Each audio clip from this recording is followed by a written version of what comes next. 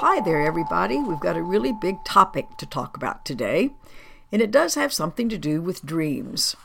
A very, very long time ago, in my most early days with something called A Course in Miracles, I first of all facilitated a group for a year or so, and then things evolved and it was time to teach my first class.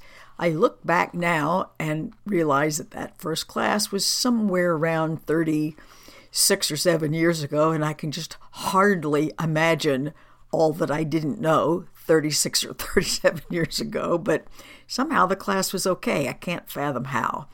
In any event, the night before the very first class of that 15-week venture, I was in a dream. I was in a classroom in the dream, and someone was teaching me. The only thing I remember is as I was waking up, the sentence kept coming over and over into my mind. Tell your class to forgive the otherness, the idea of something being other from something else.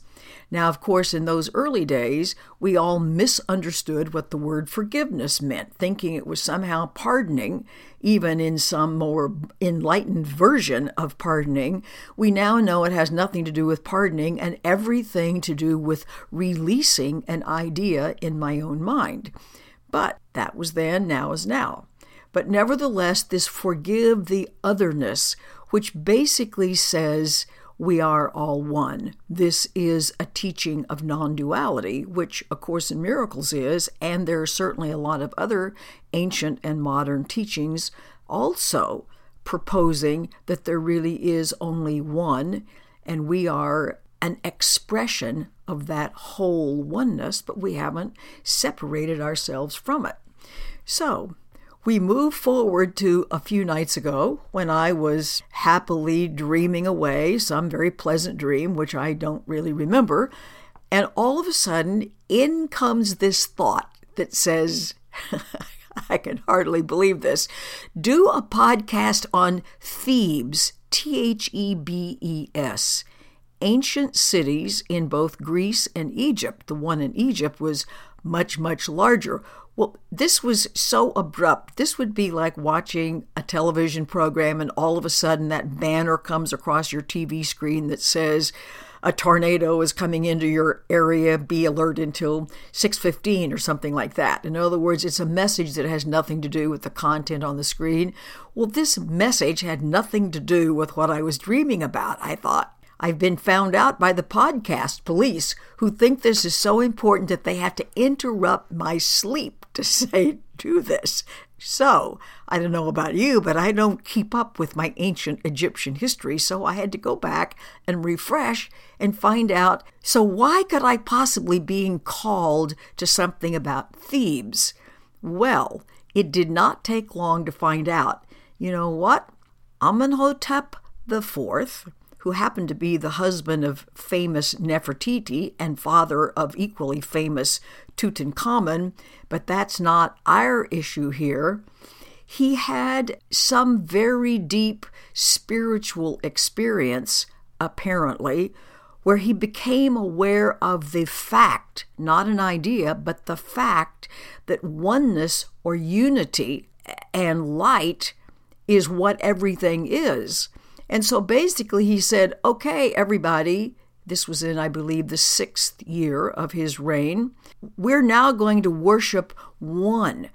We're not going to worship a whole bunch of gods anymore. He was the first person in history to propose the idea of monotheism, that there really is only one unspeakable source. And he didn't just call it an elevated God, like the head God over lesser gods. This was the source of something behind all of that, which could not be articulated in words. And so he tried to indicate that with an image of the sun, with rays coming out, like this is the light that's behind everything. By the way, he referred to this source as Aten and changed his name to Akhenaten in honor of this. Well, of course, he was right on. Also, as you can imagine, he incurred the distress of all the powerful interests in the many gods idea. It was a very powerful idea, probably commensurate with the power of the Pharaoh himself. So anyway, the rest of what happened is not germane. What is important is once again being presented with the idea of pay attention to oneness, pay attention to unity. That's the truth about what we are. And not really a more popular idea today than it was then. So we do need to rethink this. So you might say, well, why is this important? Why do I need to think about that?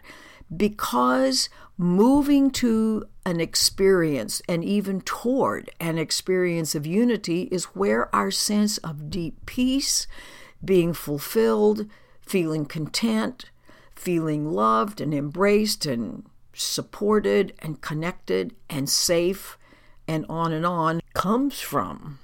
That should be enough. That's the reason why we want not to talk about, yes, everything is one, but to begin to come to the experience of it, which we so desperately need and actually want, although we don't realize that's what we want. We want a bunch of stuff, thinking that will bring us the sense of being embraced and supported.